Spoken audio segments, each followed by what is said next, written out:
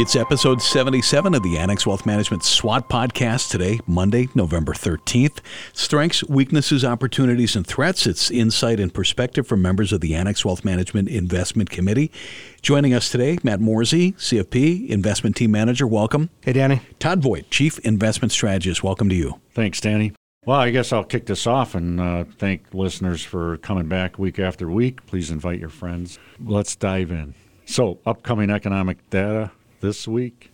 We have Tuesday's CPI and Small Business Optimism Index. CPI is probably in a downward trend. Hopefully it'll be lower than expected. Keep the Fed on pause. Wednesday, we got retail sales been strong lately. PPI on a downturn recently. Thursday, initial jobless claims as usual. Industrial production. And then Friday, we got building permits and housing starts, and we're heading into sort of this housing economic data period. And obviously, that's all pretty much been turning down since April of 22. So we'll talk more about that, I think, when we get into strength, weaknesses, and so forth. On strengths, what do you got, man? Yeah, I think the biggest one so far, and I think it's a pretty obvious one that we've talked about throughout the year, is that you have certain sectors of the U.S. market that have led, and pretty consistently over the year. Notably, those big tech names, the big communication names as well, too. You've got tech and comm both up 43% from a sector standpoint this year, discretionary up 25%. S&P itself is only up 13%, so those are your huge leaders through that year. In fact, 7 of the 11 sectors within the S&P are down for the year. So you're really getting a positive overall performance of the S&P, but it's really narrow to just a couple sectors. You know, within that, you've got NVIDIA that's up 180%, Meta's up over 150%, Amazon, Tesla up over 50%, Apple and Microsoft as well, too. Alphabet and Microsoft up as well, too. Apple really is the laggard at only up 30%, and you could say only up 30%, but right. Out of those big ones, Apple's really the one that's trailed. And we've really seen those lead, coming off that March low that we had earlier this year. You had the NVIDIA earnings call that released. You had the Fed reverse course a little bit because of the bank issues. And from that point on, it's really been tech, comm, and discretionary that have taken off. Even with the market pulling back over the last month or two, when we've seen an uptick recently in the market, again, is led by those big names. Something we're going to talk a lot about through this podcast is the big companies versus small companies, but highlighting the strength. Those big companies have done really well. Great commentary. The other thing is, in terms of a strength, is the revenue and free cash flow of those companies that will likely be a source of growth going forward if the economy slows down enough that there's always this search for growth, and it's going to probably bring some resilience or defensiveness to those companies. Another that's kind of a strength, or in terms of an outlook, would be the fact that we're going through an earnings trough. We went through multiple quarters of earnings decline for the broader markets. S&P 500 market weight, that's a different story, again, related to the Magnificent Seven, but the broader markets and the broader corporate profit trends probably are troughing in here and set to rise despite the concerns about the market falling. So that I put that in the category of the strengths. We got yields falling, spreads narrowing. I think it was Michael Darda, and I might not have the firm right, MKM, but I heard him make a comment that there's always a soft landing before a hard landing. And I just found that really interesting, that comment. There's always a soft landing before hard. So if the data turns fast enough, and there's momentum there, no telling what things look like in 24. I'm just saying that's an interesting observation. But the yields falling and spreads narrowing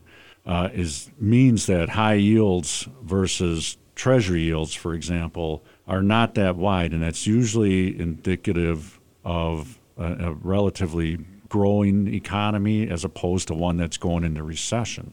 Now, there might be a reason for that, and I've mentioned this before, is that the risk-free yields might not be so risk-free, and that's why those are higher, and the high yield not rising narrows those spreads and gives this appearance that everything is fine in terms of the economic growth picture going forward. We'll see about that. Weaknesses, what do you have for weaknesses? Yeah, so I think the opposite side of the strength that I had, which was your large cap and your Magnificent Seven have done so well, is that mid cap and small cap have not. Mid cap's up about 1% year to date. Small cap by the Russell 2000s down over 3% year to date.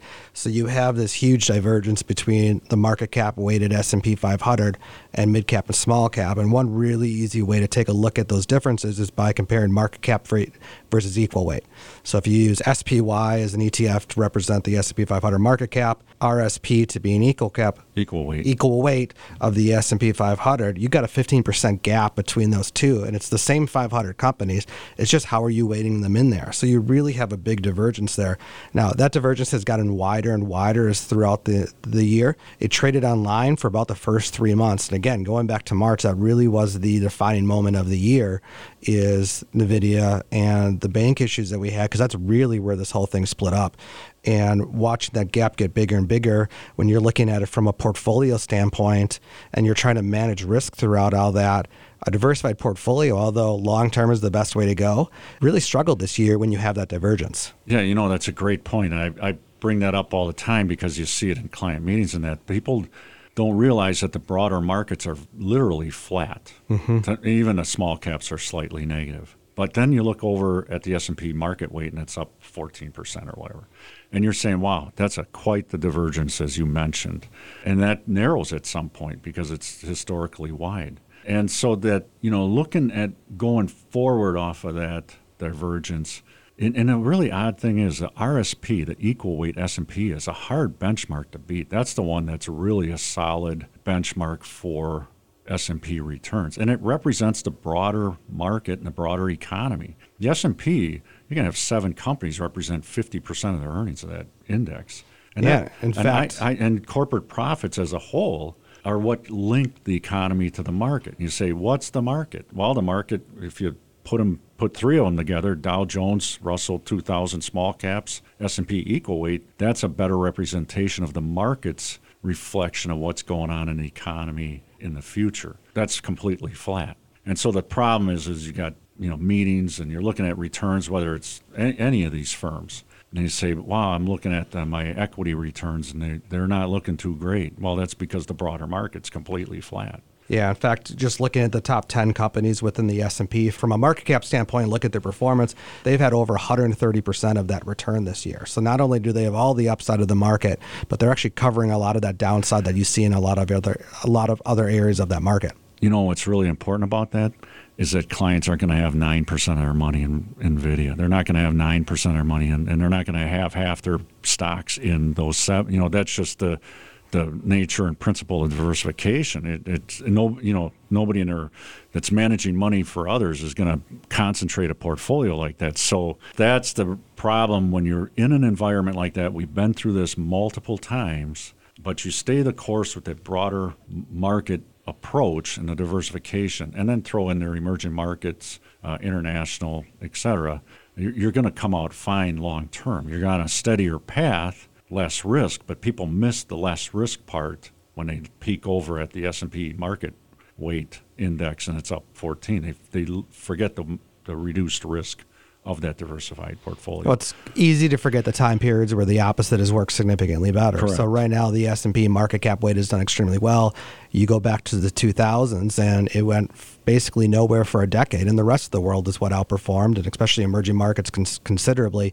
That there's that other side of that coin. Right now, we're on one side, and it's really easy to look back and go, well, we should always just be S&P 500 only market cap weight. However, most of the time periods, that's not going to be your best performer. Right, like I said, that S&P equal weight, that's a hard benchmark to beat, and that's a good benchmark.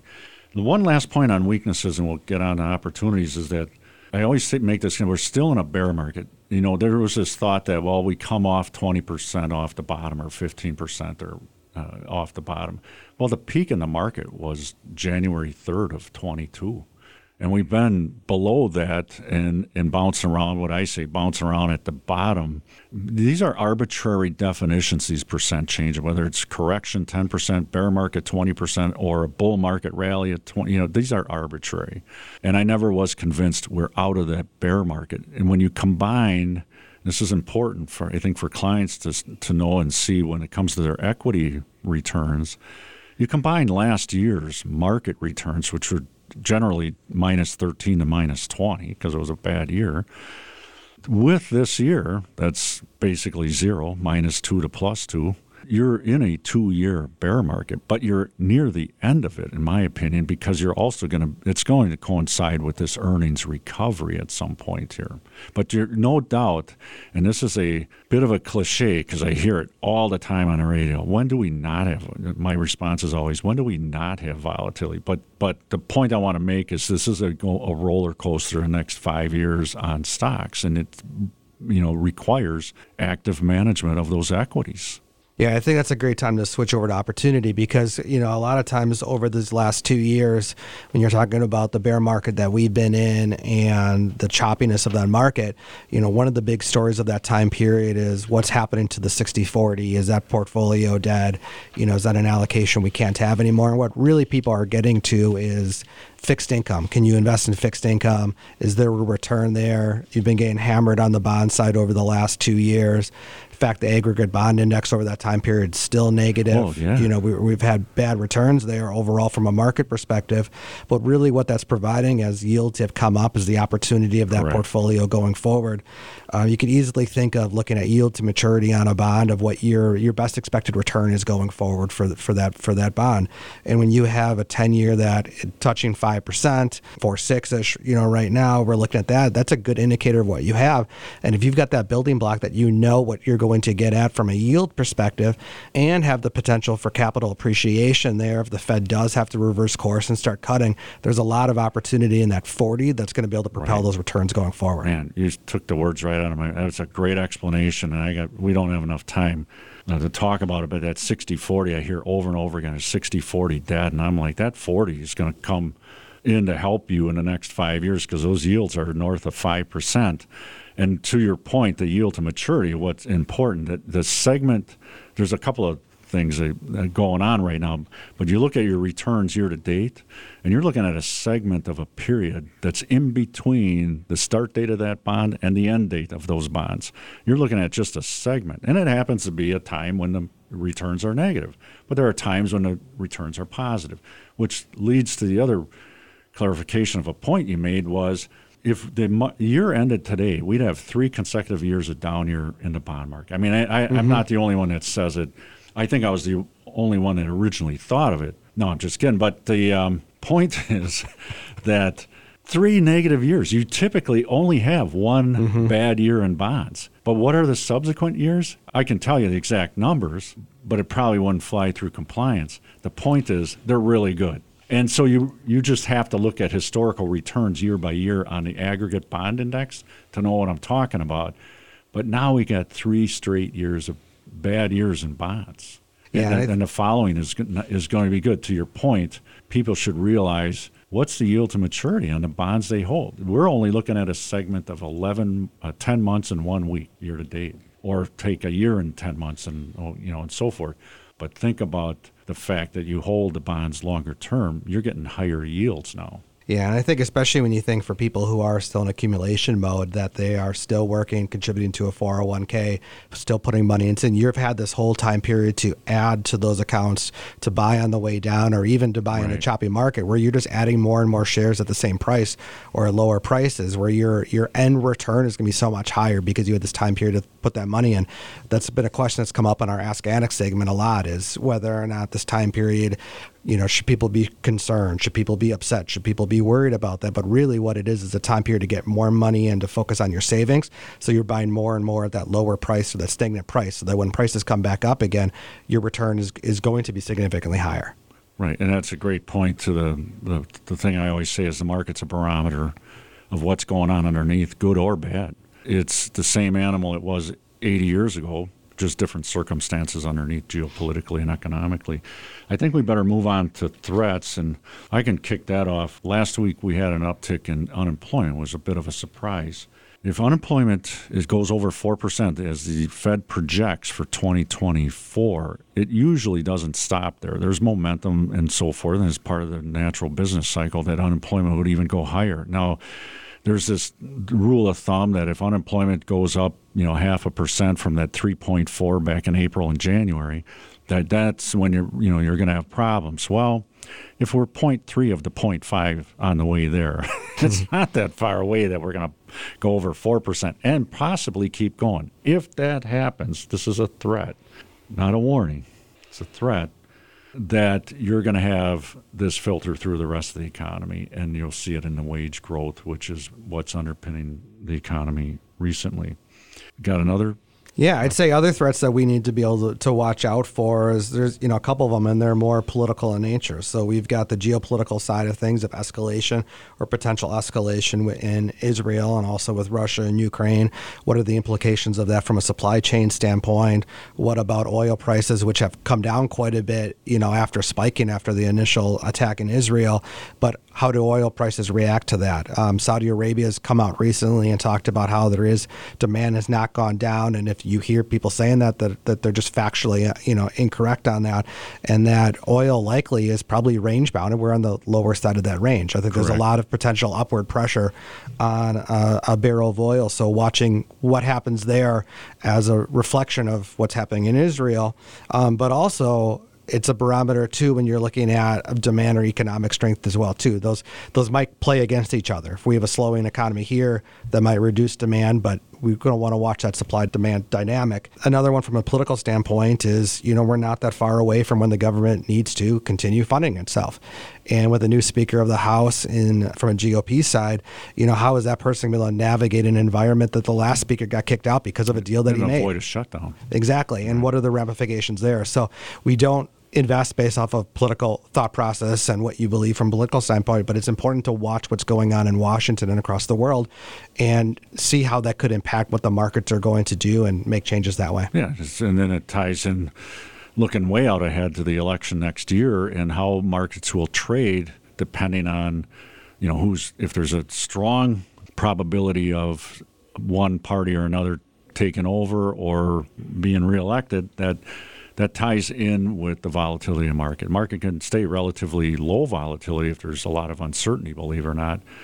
If there is not that much uncertainty and somebody else is a shoo-in, then it's going to trade based on economic fundamentals. Let's put a bow on it and go around the room and talk about some headlines. Headline strength. I would say is probably the potential earnings improvement. Headline weakness. Mid-cap, small-cap stocks underperform in the general market. Headline opportunity. 60-40 and a 40 is a good risk-adjusted return. And what's our headline threat? Rise in unemployment.